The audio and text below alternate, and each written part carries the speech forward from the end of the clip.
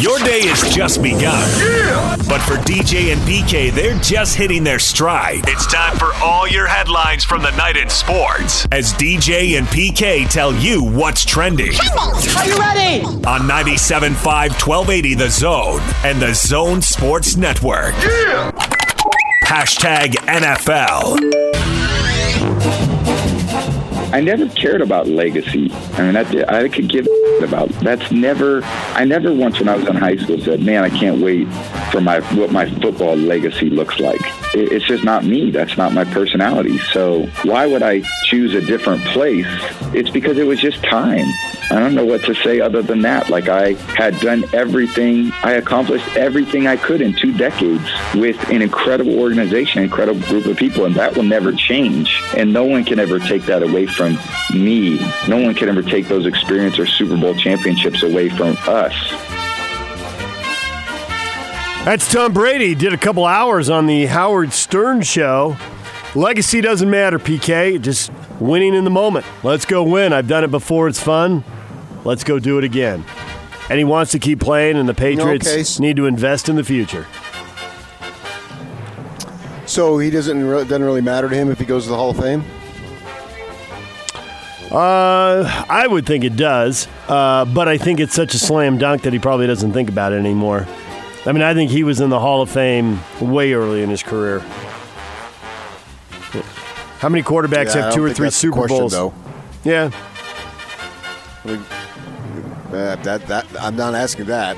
I mean, who thinks about their legacy in high school? Yeah, no. That's a silly reference there. I mean, I don't buy that. No kid is thinking about that. You're just thinking you get a chance to score this weekend, whatever your definition of score is. So now that he's at this point, I don't buy it. I think everyone cares about their legacy and what they're going to leave behind. Brady was asked about what he thought about what kind of success he'd had without Belichick, and he responded, I think it's a pretty bleepy argument. Actually, the people would say that because, again, I can't do his job, and he can't do mine. So the fact you could say, would I be successful without him, the same level of success? I don't believe I would have been, but I feel the same vice versa as well. To have him allowed me to be the best I can be, so I'm grateful for that. Yeah, that argument goes back since the beginning of sports, though. You know, what would Bill Russell be without Red Auerbach acquiring all that talent? I mean, you can take that, and what would Michael Jordan be without Phil Jackson? And Kobe Bryant, how many titles did he win without Phil Jackson? And how many titles did Phil Jackson win without those two? So where do you want to go with that? Depends on what you're looking for. Whatever answer you want, that's what you can determine that question can be. Jameis Winston, who Brady supplanted as a starting quarterback in Tampa Bay, told Fox News, quote, for you to get replaced by Tom Brady in a city that you love so much, I guess that's kudos to me. I'm going to have to play the Tom Bradys, the Patrick Mahomes, and all the other great quarterbacks eventually. That's how you win Super Bowls, and that's what I want.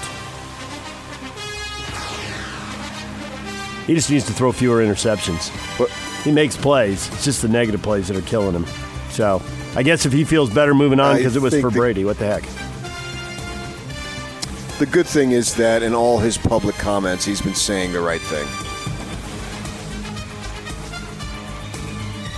And he needs to do that to appeal to whoever he's going to catch on with next.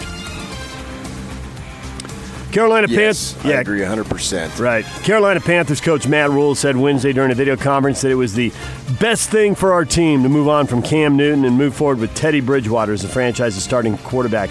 Rule indicated the decision had less to do with Newton's health and more to do with Bridgewater being a better fit for their offense. Now, in the land of political correctness, I would think whereas Tom Brady and Jameis Winston were very politically correct, maybe they told portions, even large portions of the truth, but held out some of what could have been more negative.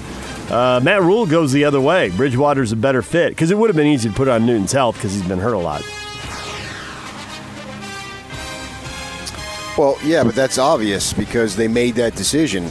He wouldn't have said, nah, we think Cam Newton was a better fit, but we're going to go with Bridgewater anyway. I mean, by doing it, you told us what you just said. You didn't need to say it. Also in the NFL, there are people worried, most notably the Ravens, about the draft working? Are they gonna end up getting hacked? Are coaches not going to be connected? Harbaugh in Baltimore he's been pretty vocal. The stories say there are other people worried about it too, but he's got the stature to say something. Well, then just send a text to the commissioner. This is who you're going to take. DJ and PK. Hashtag college football. Was the bigger issue a scheme issue or was it a coaching issue? Both, for sure, playing there. I love BYU and all the things, and BYU, as all programs across the nation, are trying to figure out where they can do best and stuff. But as for players, you only get 4 eligible seasons. After spending 2 there, I just felt like I now or never, and so I need to leave there to find a program I could fit into better, scheme-wise, as well as a more established culture in the sense of developing defensive players. That's Devin Kaufusi. He was at BYU for 2 years, 15 tackles, 25 games. He is transferring to Utah. PK, did that surprise you? A little? A lot? Not at all? Oh, when kids don't get the playing time that they want, they look to leave.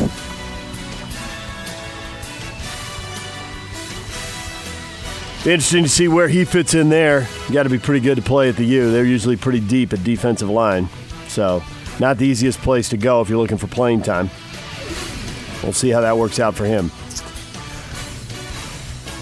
Well, I had numerous discussions with people from both sides of the story well into the night, past 11 o'clock last night, so we can get to it. All right, we'll get to that coming up. Stay with us. DJ and PK, we've got Alabama coach Nick Saban saying he finally has his own email account as he adapts to life amidst the COVID-19 pandemic. In a conversation with ESPN's Maria Taylor, Saban said it was hard to communicate when you have to be by yourself and you always depend on somebody else to get your emails and messages and all that. They were sending them all to Miss Terry, that's his wife, and she fired me. She said, I'm not dealing with your stuff anymore, so I had to do it on my own. Great. Nick Saban, welcome to the year 2000. Texas A&M Chancellor John Sharp said Wednesday officials believe a full season would be possible even if the start of the season is delayed until October because of COVID-19. In some conversations with SEC officials in the NCAA, I think they've come to some conclusion that you can probably start football as late as October and still have a 13-game schedule. So, according to Texas A&M Chancellor John Sharp, of the 5 plans, it looks like one of them would be slide the season a month or so. Put that next to cancel it, play it on time, shorten it up. Yeah. I think what you can do there is you can have some double headers. You just play 3 quarters. No. 13-game schedule. Playing 45 minutes. October, November, December. Blow out most of the bowl games. Have a playoff to get the mega cash in January. There you go. So of the 5 plans, PK, I think we can figure this out. 1 is started on time. 2 is slide it to October. 3 is move it to the spring. 4 is cancel it altogether. And 5 is play conference only. When Mark Harlan says there's 5 scenarios, isn't that 5 different scenarios right there? Well, I lost you in the count there. I'll have to take your word for it. But I don't know that necessarily when Mark Harlan said there's 5 scenarios, I sort of thought he was talking about his own situation and his conference's situation. I didn't know that he was talking about everybody in college football. But, yeah, those are fine, and the idea is to get the season. And this is going to drive me crazy if we're going to discuss this every day. Is there going to be a season or not in whatever sport? Yeah. Because it's, the NBA commissioner, Adam Silver, is the one who said it aloud, but everybody has got to be thinking the same thing. Get me to May 1, give me some more info, and I'll try to figure it out then. And figuring out then may be, get me to May 15 or June 1, and I'll try to figure it out then. It's going to go on and on. DJ and PK. Yes. Hashtag NBA. I will have some satisfaction, like I said, on just being with my brothers, being with my guys. Closure, no. But to be proud of what we've been able to accomplish to this point, I'll be able to look back and be like, okay, we did something special in that small period of time. The number one thing, like I said, is the safety and the well-being of all of us here in America first, and getting this pandemic under control. And, I believe once that's under control and they allow us to resume some type of activity, I would love to get the season back going. There's LeBron James on the incomplete season hanging in the balance, his hope to resume playing. I don't know if I'll be able to have any closure, but I can have some satisfaction on what our team's been able to do. First-year coach, first-year system, whole new coaching staff. Some spin there, or is that pretty much, you think, the truth? Or is just going to really irritate him that they never got to the playoffs? If it comes to that. Well, yeah, I think that would make him upset that he didn't get an opportunity to finish the season, as it would everybody who's involved with the league, whether you're a player or not. But the stuff that he said there, I don't have any disagreement with anything that he said. I agree with everything that he said. And so the idea is to safety first, and then if you can finish the season, great. If not, there's frustration. And they had a nice regular season. You know, they had a bunch of guys come together with the first-year coach. So I can't really disagree with anything that he said. Utah Jazz GM Justin Zanuck had reportedly interviewed for the new executive vice president of basketball operations job with the Chicago Bulls, but the Bulls are hiring the Nuggets GM. So Justin Zanuck still with the Jazz. The team stays in place, PK. All right. All right, that's what's trending. There are your headlines. Brought to you by Shamrock Plumbing. Receive a free reverse osmosis system with the purchase of any water softener at Shamrock Plumbing, 801-295-1690. That's Shamrock Plumbing. Coming up, Tim McComb, Jazz radio analyst, former BYU and Utah basketball staffer, is going to join us at 8 o'clock. Craig Bolerjack at 8:30. Vic So'oto, USC defensive line coach, a former BYU football player, is going to be here at 9:30. And we await Joe Ingles. We anticipate Joe Ingles about 9 o'clock. And Yak is now like, I don't have it confirmed, but okay, go with it, DJ. Sure. Why not? Okay. Come on. It's Joe. He's going to do it. You're right. We got a question up on our Facebook page, DJ and PK. Questions for Joe Ingles. What do you want to know? Go to our Facebook page, put your question in. We just might pick it. You never know. Also, PK, you got up there on the Facebook page, people reacting to Devin Kaufusi, a Cougar leaving for the Utes. We'll get to your thoughts after talking to people around both programs. We will do that next, get people's reaction to that. Stay with us, 97.5 and 1280 The Zone.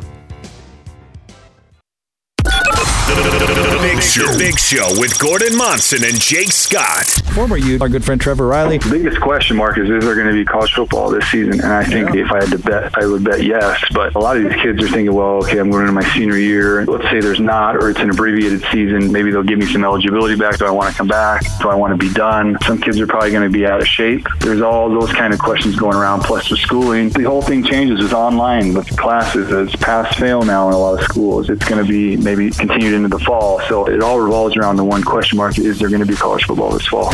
Turn this up. Catch The Big Show, presented by Mountain America Credit Union on 97.5 1280 The Zone and The Zone Sports Network.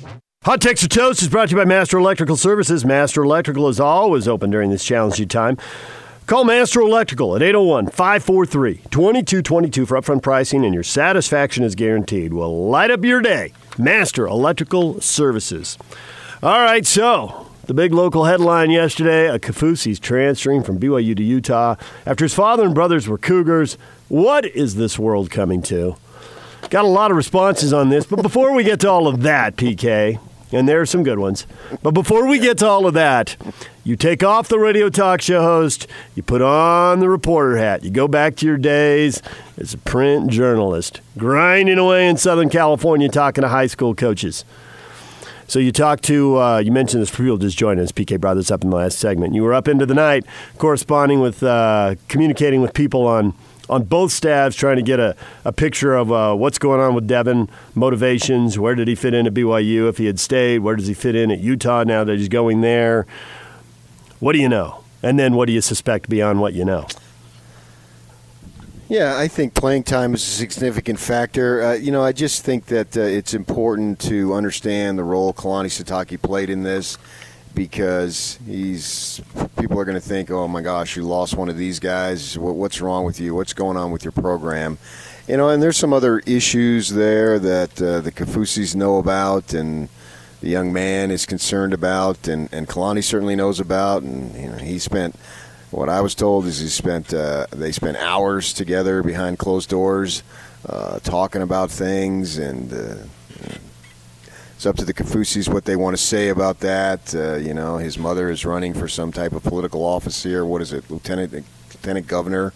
Yeah. With the Huntsman Jr., and he wants to be governor again. And so, we're just going to that's out there. People know about that, and we'll just leave that there where it is, and they can decide what they want to do. And the other stuff, I think it boils down to where did he fit in on the team? He's trying to get playing time, and BYU's trying to win games, and Utah's trying to win games. There's somewhat of a dispute here whether he's going to be a walk-on or not. Now, I don't know whether he's going to be a walk-on or not. I can only tell you what people from both sides told me, and that is that he's going to be a walk-on. I haven't sat down with Kyle and counted up all 85 scholarships. And so Yak is telling me he spoke to the kid, and the kid says he's on scholarship. Maybe he is. I don't know. All I can tell you is what people from the sides told me is that's not the case. And it was presented to me, why would Kyle give a scholarship to someone who had trouble getting on the field at BYU? Now, we've seen a couple of kids, at least off the top of my head, who have left Utah and went to BYU. And this Devontae Henry Cole is the latest. Austin Lee was one. So we know which program is better than the other right now. I mean, I don't think anybody can argue that. If you've won 9 in a row and you're in a conference that has a shot at getting to the playoff, and you're sending double-digit guys potentially to the NFL off your team this year, or at the least you're going to have conservatively 6 guys in the NFL off of this team. That's very conservative, and that's like the second time in 4 years you'd have that many guys. So it's clear whose program is better. So you can see kids who can't find much playing time in Salt Lake going down to Provo and getting playing time, right? That's obvious. Now, flip it the other way. If you're not getting much playing time in Provo, what's the chances of you getting playing time in Salt Lake? And would you offer that kid a scholarship? I throw that out there. The kid very well could be on scholarship for all I know. I don't know. I don't care. All I'm telling you is what was told to me from folks on both sides.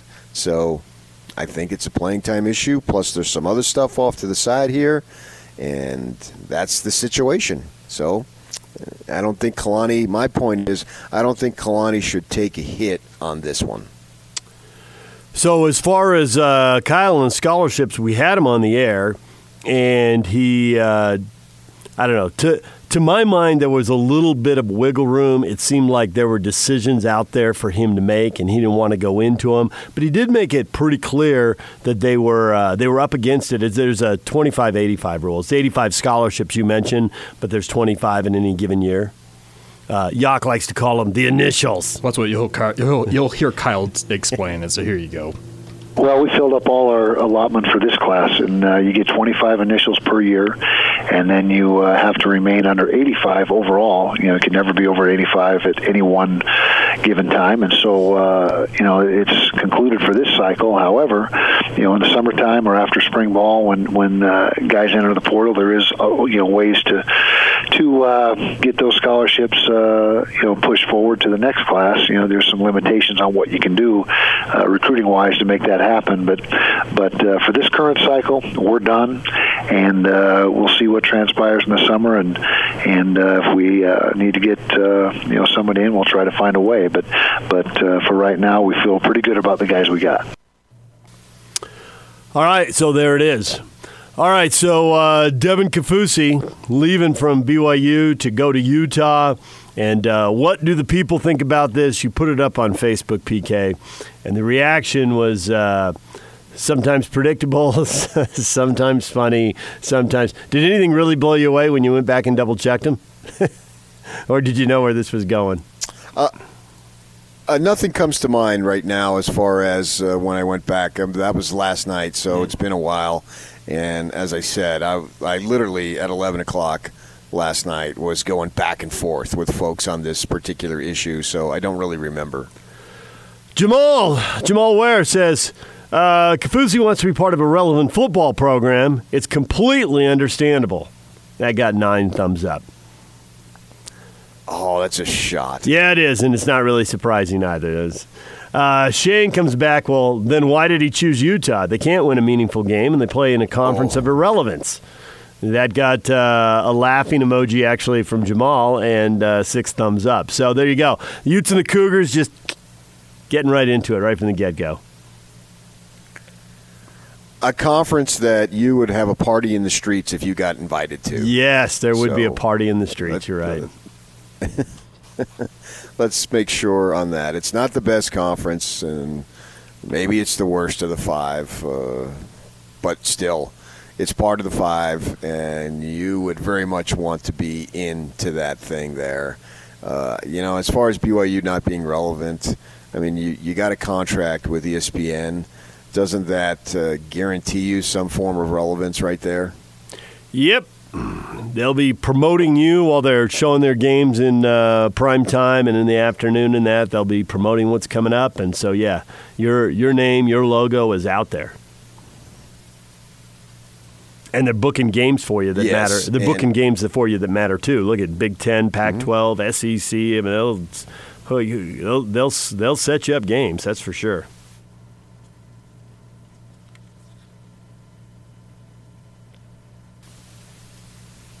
Steve made that point, not so much dancing in their street. A conference any Cougar fan would give their left one to be in.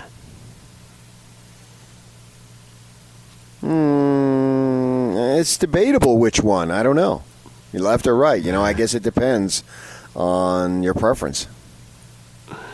Brent, watch your words because you're about ready to get destroyed. A jealous BYU fan that knows they haven't beaten Utah in 3,784 days and they have no conference. And you're going to try and justify it because Utah sucks? Laughing till he's crying emoji. Okay.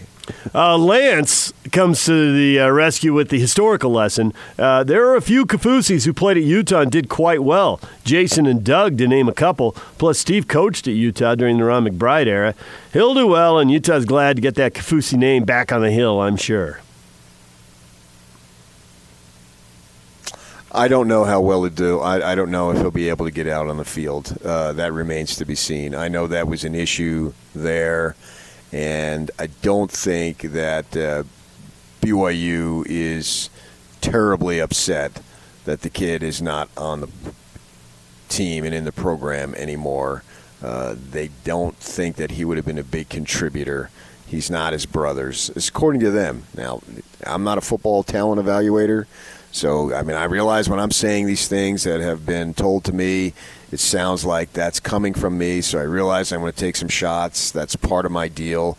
I recognize that as I was going to sleep last night, that this is probably going to be a day that I'm going to take some hits because I'm not going to come out there, and no matter what I say, half the people are going to be irritated. Yeah. But I can only speak the truth, and so if you want to take it out on me, that's what I'm here for. And maybe he ends up being another Bradley and I. I have no clue there, but all I can tell you is BYU folks is what they're saying. He's not as good as his brothers, so he had a hard time getting out on the field, and he left the program. And BYU bent over backwards. Kalani spent numerous hours with the kid talking to him, blah, blah, blah. Kalani can't come out and say any of this stuff, but there's a lot of people that don't want Kalani to take a hit when it's undeserving, and particularly for people who are used to taking hits and they get it. You make a horrendous play call and on offense or defense, and we light you up. I think this goes to what Morgan Scally was saying in that Chris Camerani story at The Athletic, what was it, last week? All of us, none of us are there at 5:30 in the morning at the facility, and I think that, so you don't really know all the backstory. I get that. The thing that I would disagree on, Morgan, is I don't need to be there at 5:30 on a Tuesday to know how well you played on Saturday. I could see for myself, and if you play well, you get praised. If you don't play well, you get hammered. That's just the nature of this business. But all the background stuff that goes into it, yeah, I'm not there. People choose to tell me stuff, so be it. If they don't tell me stuff, it really doesn't matter, because the final analysis is what the fans care about you run a decent, clean program. You're not cheating like crazy. You don't got a bunch of you-know-whats in your program. And then did you win or lose on Saturday? And other than that, all the other stuff that goes on, all the politicking and all the relationships and all that stuff, every program has issues and has politicking, and this guy doesn't like that guy, and blah, blah, blah, blah, blah. As long as it doesn't affect how you play on the Saturday, the fans really aren't interested in that. So there is some background stuff here that I'm privy to. We'll just leave it there. What does he contribute out on the field? Good luck to the kid. I hope he tears it up when he gets to Utah. But he was struggling to get on the field and make meaningful plays in Provo. The 15 tackles in 25 games, and you know how good the Utah defensive line is. You know how deep it is. You know they want to play too deep at every position. They want to stay fresh. They feel like they wear offensive lines down over the course of the game. But are you going to get past those, are you going to get into the top 8? And if you're struggling to do it at the Y, it seems like it would be hard to do it at the U. Yes, but that's literally what was told to me. Yes, so you can take that for what it's worth. I'm not saying that the kid can't be a contributor. I have no clue, but you can look at it logically. And Utah, that's one area where they have been so consistent. I mean, Kyle is a consistent coach and really a consistent person day to day, week to week, month to month, on and on, right? And so when you look at his football program, the one area where you can pretty well count on having having some talent is up front.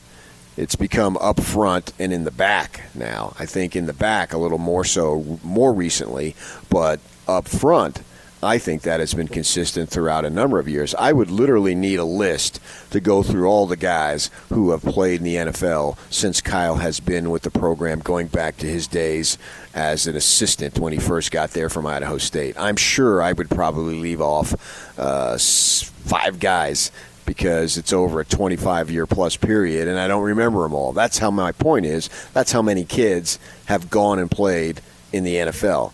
So finding time there, you got to be pretty good. But they do rotate to an extent, so maybe you can find time. And I guess maybe he can apply for a waiver, but as I understand it, he would have to sit out. So that gives him an opportunity to get better, and best of luck to him. And whether he's on scholarship or not, I'm being told he's not. If he is, great. I'm not counting it up. I don't care whether he's on scholarship or not. All I know is what they're saying is, no, that's not the case. And I was told, hey, make sure you mention that he is a walk-on at Utah. And then I checked on the other side, and that's what I got. So that's the information I put out there. If you want to accept it, great. If you don't, that's up to you. Doesn't really bother me either way. But that's the situation. And I would just say for the people who, I haven't checked Twitter yet, but who inevitably are probably ripping you, if you don't think PK has multiple coaches on both staffs in his phone, you're crazy. He's got multiple coaches on both staffs in his phone. Yeah. So, kid wants to leave. Happens every program. It's just, I think it's cool now that they don't have to worry about sitting out.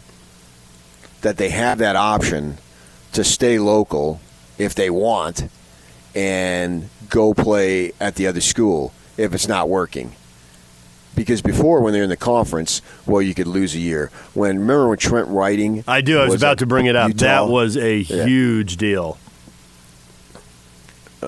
Yes, and I found out about it, and I put it in a watchdog, and I had that story, and I could tell you people at Utah were furious, and grudges were held against certain people for a good long time on that situation, because some people thought other people were the ones who fed me that stuff, and they were wrong. I don't even remember how I got the story, to tell you the truth, because it's been so long ago. But that really, really got under the skin of Utah people, to the point where they felt like if it was reverse, they would have said, no, you can't come here. This is the one place you can't come. And it was funny. And the BYU had told me this every year when they'd go through, maybe it's not every year, but it was frequently when they'd have meetings in the spring and they would discuss rules, because the conference can set up their own rules. And the intra-conference rules where you transfer within the conference, you would lose a year of eligibility. And somebody at BYU, I don't remember who it was, told me this. They would vote on it, and there would always be one school would vote, let's allow these kids to transfer with just the NCAA penalty of having to sit out a year.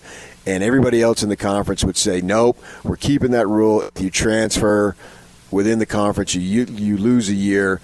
And the thought on that was that the other teams in the Mountain West, WAC, didn't want kids coming home from missions and figuring they needed to be in Provo.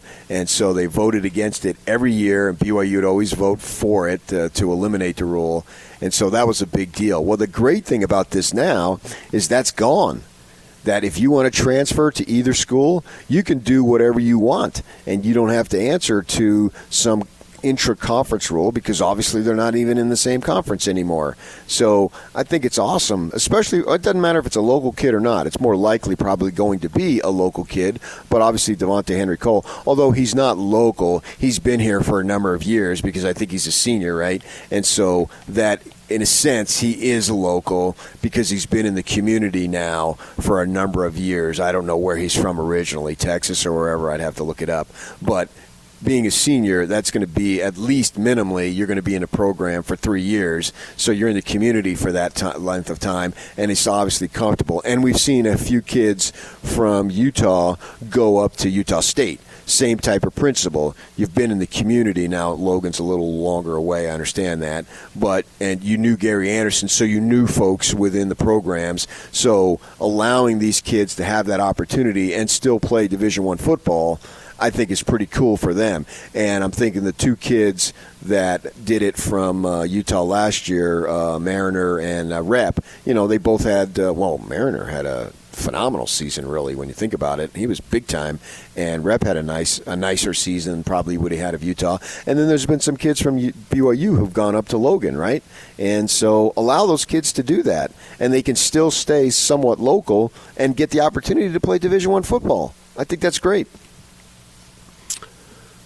Sometimes it's pretty smooth. Sometimes it's a little nasty and creates a little heat when guys move.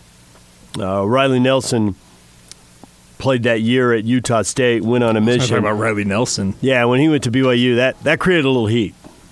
Well, the whole rule came out of it that you couldn't make that transfer during your mission. Yeah, right, because that was a local kid, and it looked like he was scorning. Is that the word? Is that a right word? Yeah, that's good. His hometown in Logan to go to Provo.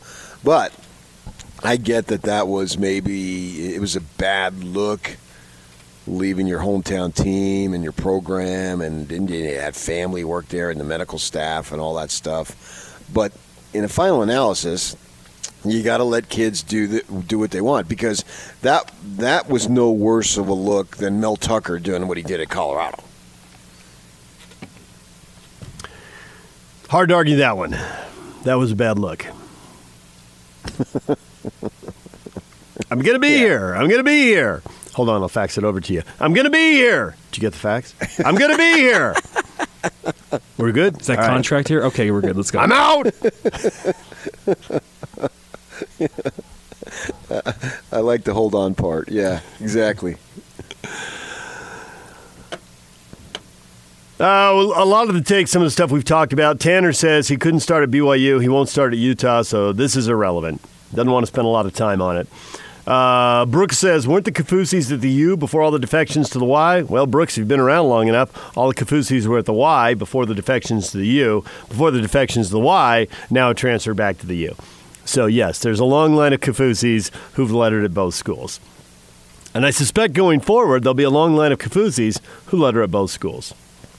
It comes back to your point that different situations are right for different players at different times. And the coaching staffs change over times, and obviously that's a part of it, and playing time's always a part of it. So, well, Dave, here's the deal, my good man.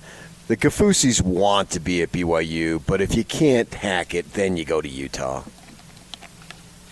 That's why you get Twitter hate.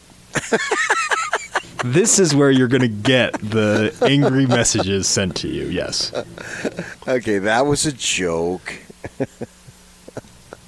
All the reporting early, football. I am 100% confident in what you heard. I could have predicted at 6 o'clock last night what you were going to hear. But to your credit, you still do the work. You still text with people, you call people, whatever. And they've known you long enough, they tell you the truth, they know you're not going to burn them, and you're able to tell us what's really going on.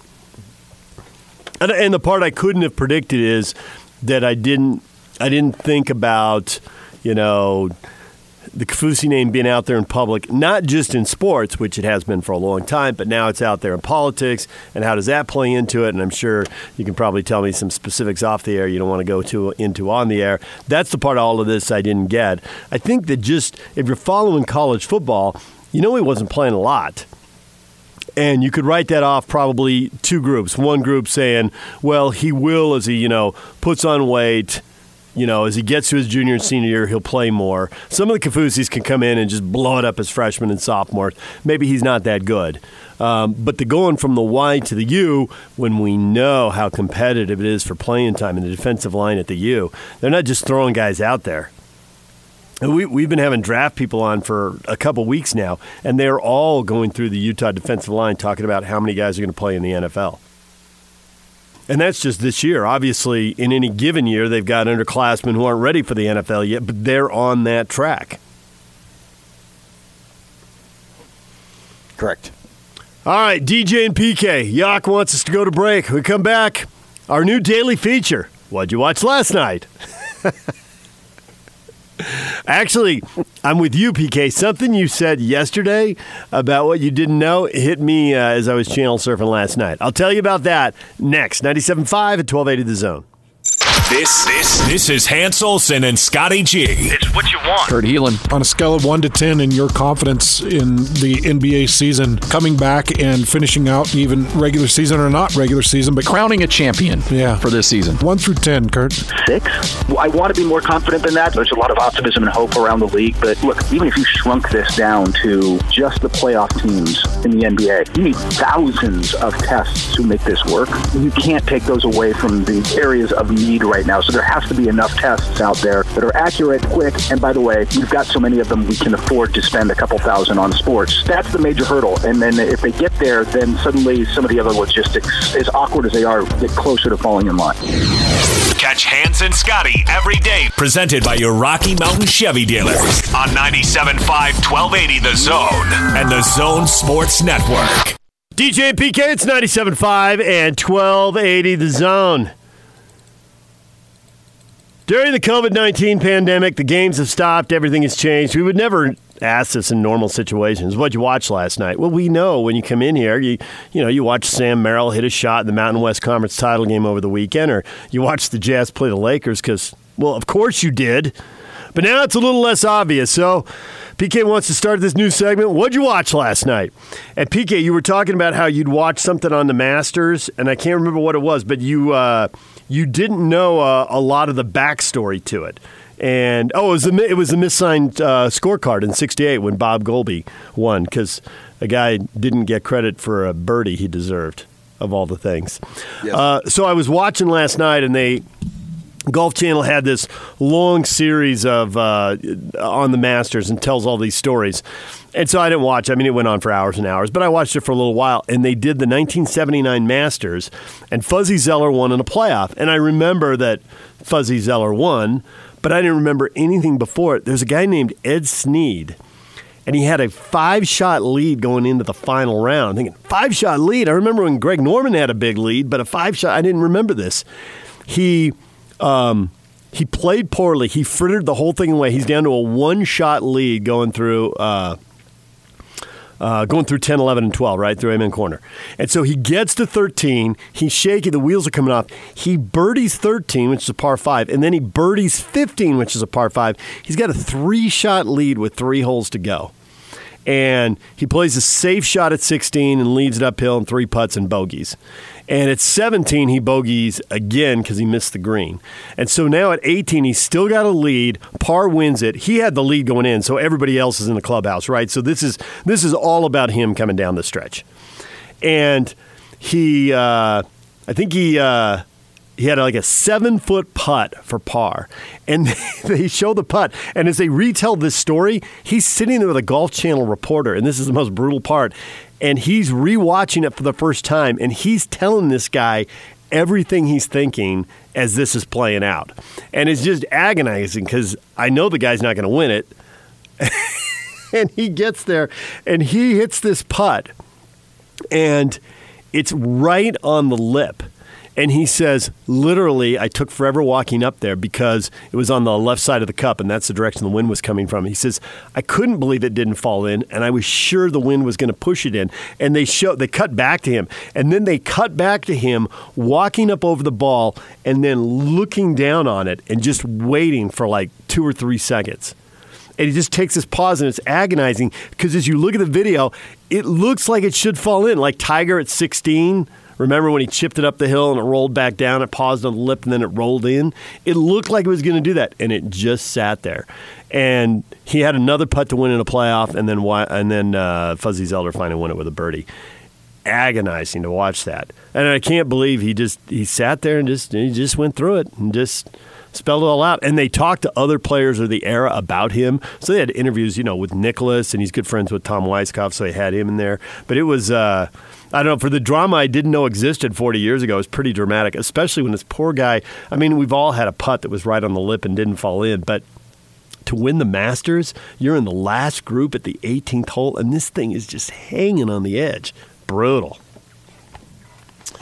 That's the way I like to watch those things, having the guys years later actually comment on it. Baseball Network does a really good job of that. Costas will have some guys say, like Bucky Dent and whoever from that Boston, New York, when Dent hits the improbable home run.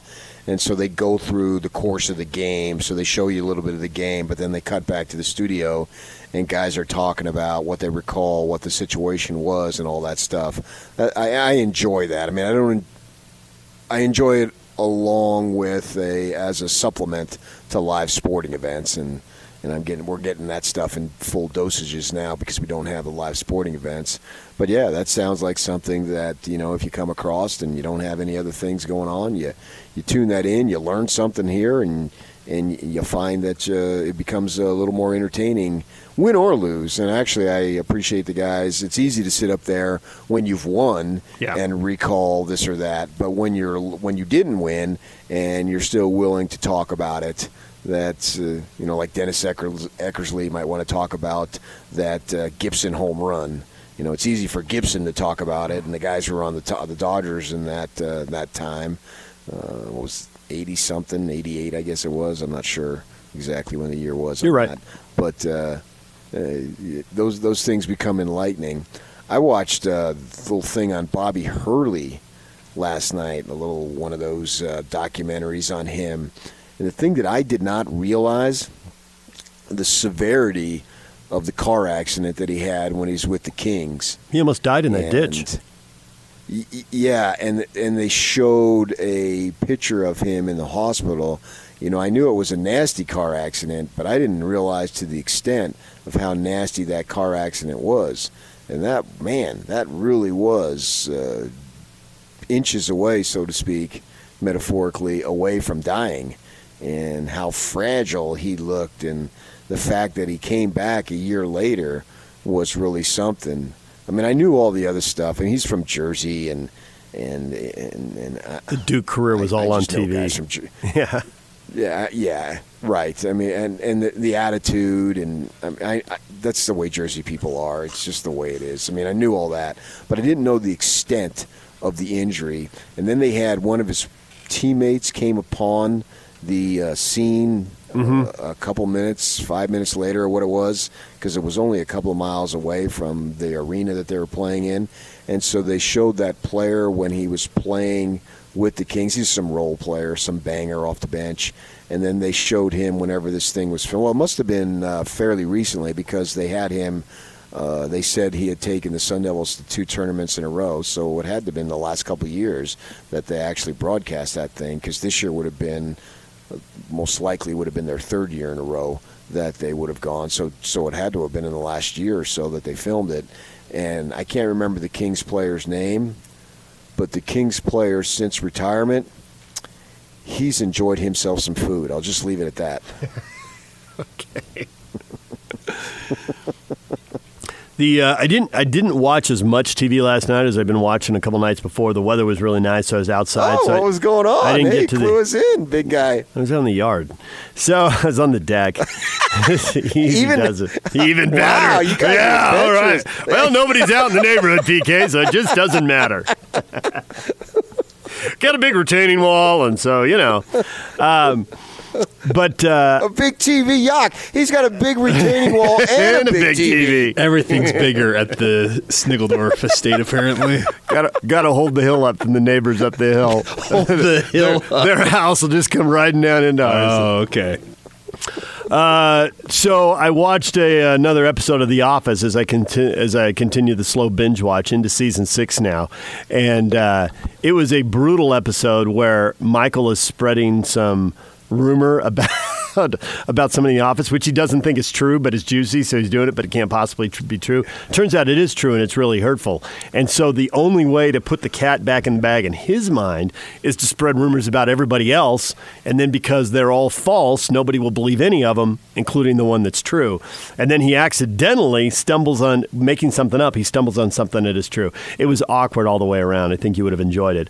But I was curious how much of our audience, I'm watching so much sports. I mean, it's not like I'd never seen The Office, but I'd seen 10 episodes tops. I probably hadn't even seen that many. I don't watch that many sitcoms. And so now I'm binge watching my way through this, and my daughter loves to watch because she's seen them all and knows every episode. And so she will be staring at me, and I know something crazy is about to happen because I can feel her staring at me, and she's just getting ready to gauge my reaction to whatever the latest, crazy thing is. So I'm curious how into this our audience is. If you people have binge watched The Office, if you were addicted to it all along, or if you're like me, a couple episodes tops. Go to David DJ James, poll is up. We can update that throughout the morning.